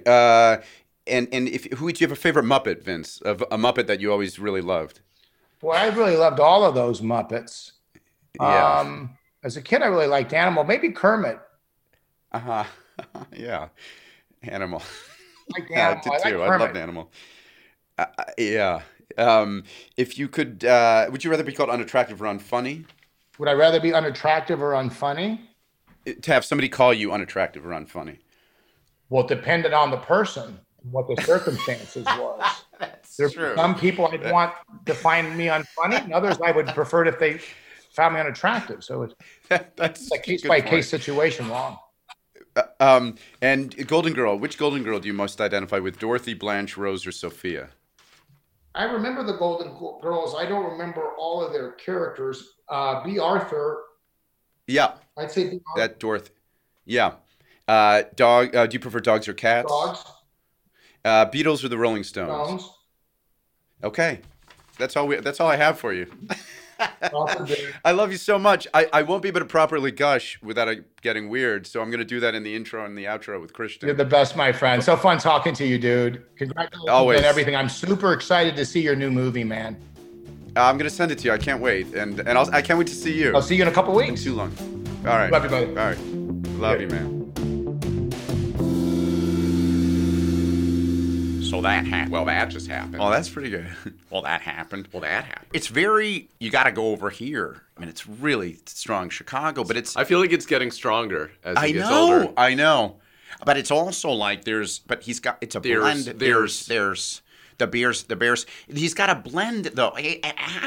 He's got a blend of, there's a slight southern, like there's a twang sometimes, it's really, such a unique voice. And I don't mean just like the tone, he's also got, the words he chooses that he puts together are so unique, You're Make right. me laugh so hard. I think you're right. He is the world's very best talker. Mm-hmm. He's the world's best talker. He's my favorite person to hear talk. Which is crazy because think about all the people that you A hear lot of talk. people talk. Yes. A lot of people talk. Yeah. Most people. I know. Even the way he says something as simple as you're good look. You look young, The porcelain skin. porcelain skin. Look on you. I love when he said. Porcelain skin on you. When he said homemade Rice Krispie treats are a nice time. Yeah. Made me laugh so Can you hard. do a whole tray too? Oh, you can do a whole tray too. Just his delivery. It's like the combination of the words he chooses. There's something kind of old fashioned about. It's almost like formal the way he talks. I always go back to like. I don't know, the scenes in Made. He does stuff, those outtakes, it just make me laugh so He hard. has such a fertile brain. Yeah. He has, and he has so much curiosity, and I think him and Swinger specifically, it's the combination of he's so handsome, so good looking. Yeah, he's got like matinee looks. Oh, beautiful looking Yeah. and incredibly sharp and funny and fast.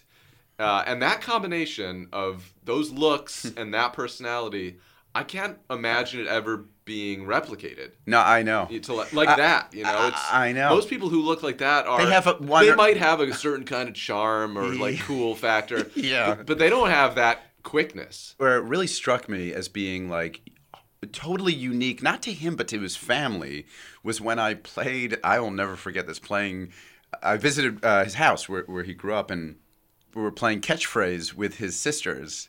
And Victoria, the two of them, They're all V names, right? They're all V names, The whole family. yeah. And Victoria's kind of like, she's a producer she writes too, really funny writer on F is for Family. And she kind of talks like this, babe. Hey, babe. Listen, she talks like him, but like higher pitched. And she goes after him. The two of them together, like, because her mind is equally, she's quick too. You can see where he came from when you play a board game with them. And they were kind of competitive and like, it was so entertaining playing Catchphrase. I was really impressed by him talking about not wanting to hurt people, kind of his ethos in general. I know we've had this debate before about, like, is that type of personality, could that be considered bullying, like the stuff he does? But I think, I don't think it is, because he has a real awareness for not hurting people. Well, he says it. I mean, he says, we're all made up of we're all human beings that are made up of, different pieces and different components, and what is mean, something that somebody might construe as being mean or offensive. It depends on who's absorbing it, who's watching it. So when this guy I was talking to said that the other day about those movies in the 2000s, I don't know what his experience is. I don't know what triggered him. I've never found a performance of Vince's coming from a place of nastiness or meanness or at all. If anything, he does what very few people can do, like what Bill Murray, or we're talking about Don Rickles, some people like that can say kind of off-color things or potentially even insulting things, but say it in a way that has that is charming. That is, they say it from a place of warmth. It's not coming from meanness. Similar to Don Rickles. I think it's like he can bust your balls, but it's it's loving in a way. I got to meet Don Rickles very briefly, and he said some of the most insulting things to me about my looks, told him I was, what are you, Italian? And then he went after Italian. But there was a twinkle in his eye that was so apparent. It wasn't Yes. even like, he just seemed like a loving person. Well, I think a really good example of what we're talking about with Vince is the story he told about when he was in school, and that nervous, I know. red-haired kid who looked like he was going to have a heart attack was being made to speak, and the teacher was not letting him off the hook, and he stuck up for him in a way that I've never done with anybody. I mean, that's such I an know. impressive, It's impressive. thing to do, to stand up to the teacher and say, Ballsy. hey, you should sit down. It's like he's using his powers for good. To me, that's like the exact opposite of a bully. A I bully know. would have Yeah. laughed at that kid struggling. Well, and that's why he correctly, I think, called me out for my assessment of Trent in Swingers. I think Trent is, as he says, a guy who was trying to lift up his friends. He was, there's a way to read that, I suppose. Again, it depends on who's watching. And I what agree. their I experiences agree with what he was.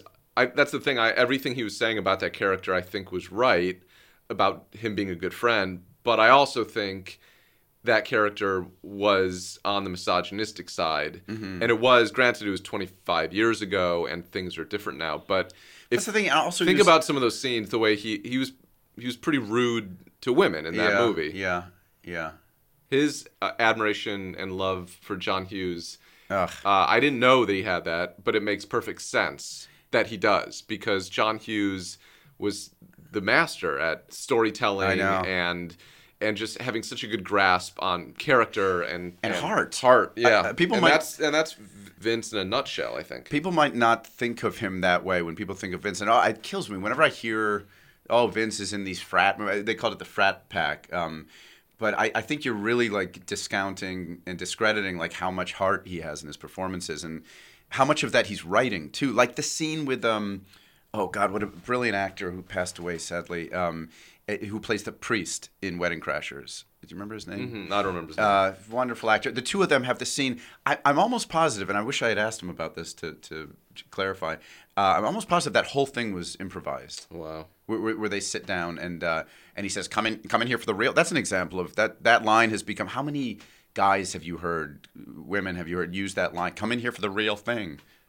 That was Vince, but that's the kind of thing he used to do. Come in here for the real thing all the time, and I would hear lines like that hanging out and marvel at where that came from. And then I remember seeing Wedding Crashers and thinking, "Oh, I've heard that." But he's using, now everyone's heard it. Yeah. It's really he's special. He's a real genius. Let's read a letter. Okay, good. All right. Well, I like that. I like how you took over. From William Kratz. Subject: community and coupons and bones to pick. Brothers. He sent a picture, by the way, for context. Oh, okay. Do you want to see him? Okay. There's a picture with William and his son, and I'm zooming in. He's got a little frog. He's holding a frog. Very Assuming cute. it's his son. Yeah, Or William his nephew. or his friend. maybe he's in the Big Brother program. Yes. Okay, we don't want to make assumptions. William Kratz says the kid is very cute, a little ginger kid. Might be his son. He's somebody's son. Brothers Long and Maggie, writing to you from Appleton, Wisconsin. Found your show mid-COVID, and it has been an unusually optimistic thing that I appreciate. Not normally into the uplifting content, but for sure needed it.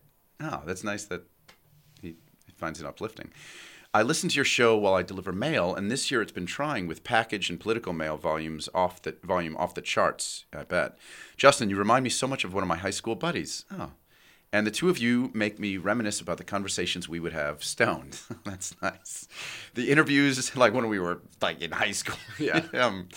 The interviews could be longer, but not at the expense of your brotherly banter. Long form, no pun intended, conversation is needed in this time of sound bites and echo chambers. Totally agree. Yeah. Hear, hear. Yeah. But it's kind of what we were saying. Bones to pick are as follows. Okay. Uh-oh. I don't know if I'm ready for this. Number one, I was feeling so good about the show. Number one, your Wisconsin accent is what we do for Upper Michigan people. Okay. We sound like Dan Patrick. How does Dan I'm trying to pick Dan. Isn't Dan Patrick just sort of Milwaukee, Wisconsin? I'd picture him just sounding like this, like up next on Sports Center. Here's just kind of flat, and he's very dry. I can picture him. I'm trying to Who's hear that? his voice. We've been watching football. Who's that announcer in football who every once in a while he's got like a flat A? Who's got? I guess Dan Patrick has a bit of a flat A. All right. Well, I'll remember that when I do Wisconsin. I'll say it's Upper Michigan. Number 2, Justin is right. Skittles are eaten by flavor unless in a hurry, and it's grape. Okay, interesting. What do you mean? Unless you're He's in a right. hurry. Who has to eat Skittles? Who has to eat Skittles in a hurry? Oh shit! I gotta. You know what? I'm running out the door. Justin is right. It's also funny that I'm right. It's a funny thing to say about. Well, I don't think Skittles. you're wrong because I don't think it's a right-wrong thing. It's just a preference. I know.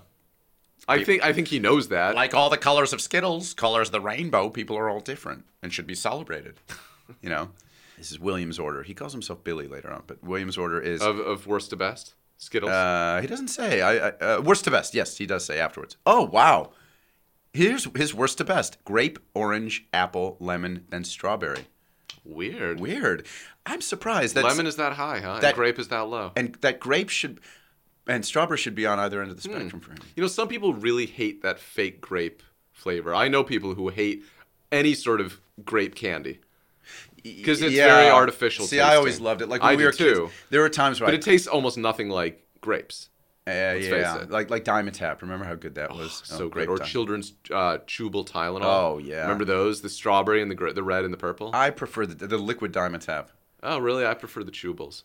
You know what's funny is that now I'm thinking that Skittles kind of like instructs you how to eat it. He's saying that that you're meant to eat it one at a time, flavor at a time, but they do say taste the rainbow. Yeah. Oh, I never thought about that. Yeah.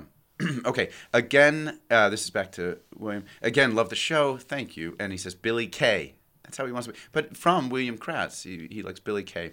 P.S. Just wanted to hear you stumble on the words community and coupons. Oh, that's why funny. they were in the oh subject. my God, that's really funny. That's a listener. Yeah. Wow, that's somebody like Coupon. You say it coupon. like mom. I said coupon though. I think when I said it in this time because I was self-aware of it enough. That's funny. That's Community. something. That's fun. That's a good listener. Community. Would you rather from producer Mish? Billy didn't include one. Oh, okay. Thanks, Mish. Okay. Would you rather? Oh, I'm excited for this one from Mish. Would you rather live until you are 200, but look like you are 200 the whole time, even though you are healthy, or look like you're 25 all the way until you die at 65? That is a good question. So you're 200 for your whole life, like even up until you're. It's hard. I've never seen a 200-year-old person, nor has anybody. But imagining my face at 200 would be awful. I mean, I would look awful. By the way. But I would still 100% pick that. Because Yeah. I also wouldn't want to look like I'm 25 all the time. That's true.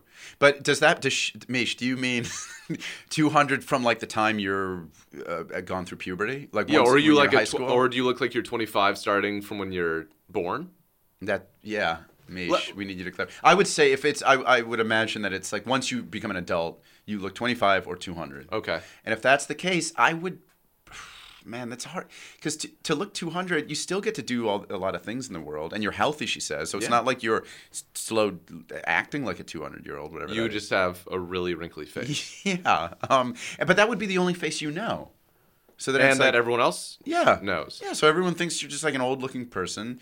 There'd be limitations, obviously, but I would pick that 200 years. But then flip side is all your loved ones have passed away. Most of them have been gone for 100 years. You got to make new friends, younger friends. Then you're like And the good luck creepy doing that old-looking with a guy. 200-year-old face. Oh, huh. The more I think about this, Maybe Mish. 65. Really? Maybe. But then you have to look 25 when you're 55. I wouldn't want That's that. also weird. That's a tough one, Mish. That's a good one. I think I was better looking at 35 than I was at 25. Oh. Yeah, I think you were too, because you still had baby fat when you were 25. You had this like kind of fleshy, innocent face. Yes. Yeah, but you got a little bit more chiseled and feet. So I wouldn't want to be stuck at 25. By the way, speaking of faces, I want you to read that. There's a meme of two back-to-back high school pictures. I know who they are. You do right Yeah. away. Steve Buscemi and Angelina Jolie. Yeah. One of these people is regarded as one of the most attractive in the world, and the other as one of the least. That's mean. It is mean. He's not attracted. He's not known to be one of the least attractive people in the world. I think Steve Buscemi's really cool looking. I do too. But You don't both ever think that Steve Buscemi is really cool looking? you know, it might also be because he's just such a wonderful person. We should have him on the show. Yes. But anyway, Is that the end of the letter? That's the end. That's her. So I would pick 200. 200. Yeah, why not? And it's what you know. So you have a wrinkly face. I would look like, what's that you're dog? healthy. What's that Droopy dog? dog. No, that has all the wrinkles. Oh, like Shar-Pei. Shar-Pei, yeah. Going down. Anyway, thanks, Mish, and thank you to Billy Kay and the just the best and the best, Vince V. the best ever. You may be the greatest of all time. He is the GOAT, and somebody I am very, very fortunate. I feel very grateful to know, and he's been just to the both of us been so supportive.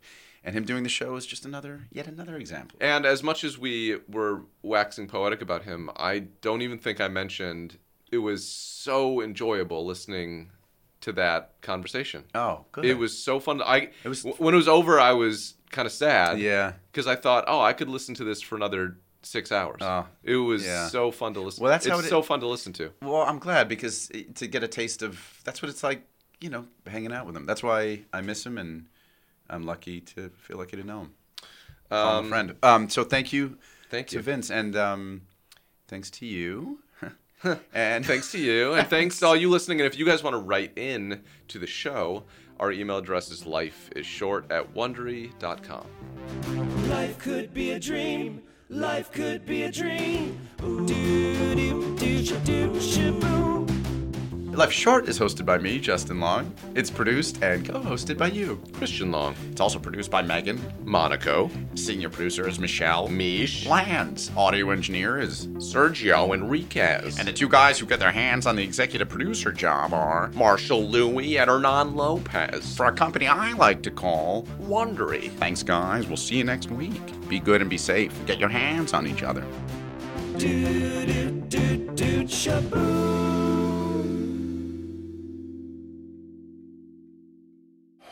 I like to be humble. I'm old school. I don't like to talk a lot. But at the same time, am I talented? Tell me how you felt about what just happened there. I don't like the feeling. You're sitting there, you're wondering, do I have food on my face? Am I eating? Am I talking too much? Are they talking enough? Am I interested? I'm not really interested. Should I play like I'm interested, but I'm not that interested? But I think she might be interested, but do I want to be interested? But now she's not interested. So now all of a sudden I'm starting to get interested. I bet you do. It's America. Do you know what I mean? Find out what it is and put that down on the application for college. Now all of a sudden you get a little extra money on the side. Uncle Sam's none the wiser for it. You take that extra money, you buy a motorcycle or something. Be a lady. Maybe you meet a guy when you're at school. And then you'll get pregnant with child. It works out with the guy. It doesn't work out with the guy. Who cares? I could play this game forever. Oh, I love it, don't you? Love it, yeah. I mean, it's the kind of thing where literally I play the game and it's like 4 hours go by. And perhaps play a little game called Just a Tip. Just for a second, just to see how it feels. Or ouch, ouch, you're on my hair. Because I think I'm good enough to figure out how to beat myself. His wife will come home, and then she'll find him with a guy named Julio wearing leather helmets and clubbing each other to Yanni's greatest hits. Yeah. And when am I supposed to kiss her? Do I have to wait for the door? Because then it's awkward. It's like, well, good night. Do you do like the ass out hug?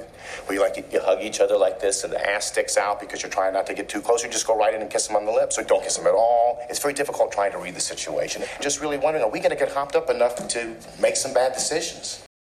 Hey, Prime members, you can listen to Life is Short ad-free on Amazon Music. Download the Amazon Music app today. Or you can listen ad-free with Wondery Plus and Apple Podcasts. Before you go, tell us about yourself by completing a short survey at Wondery.com/survey.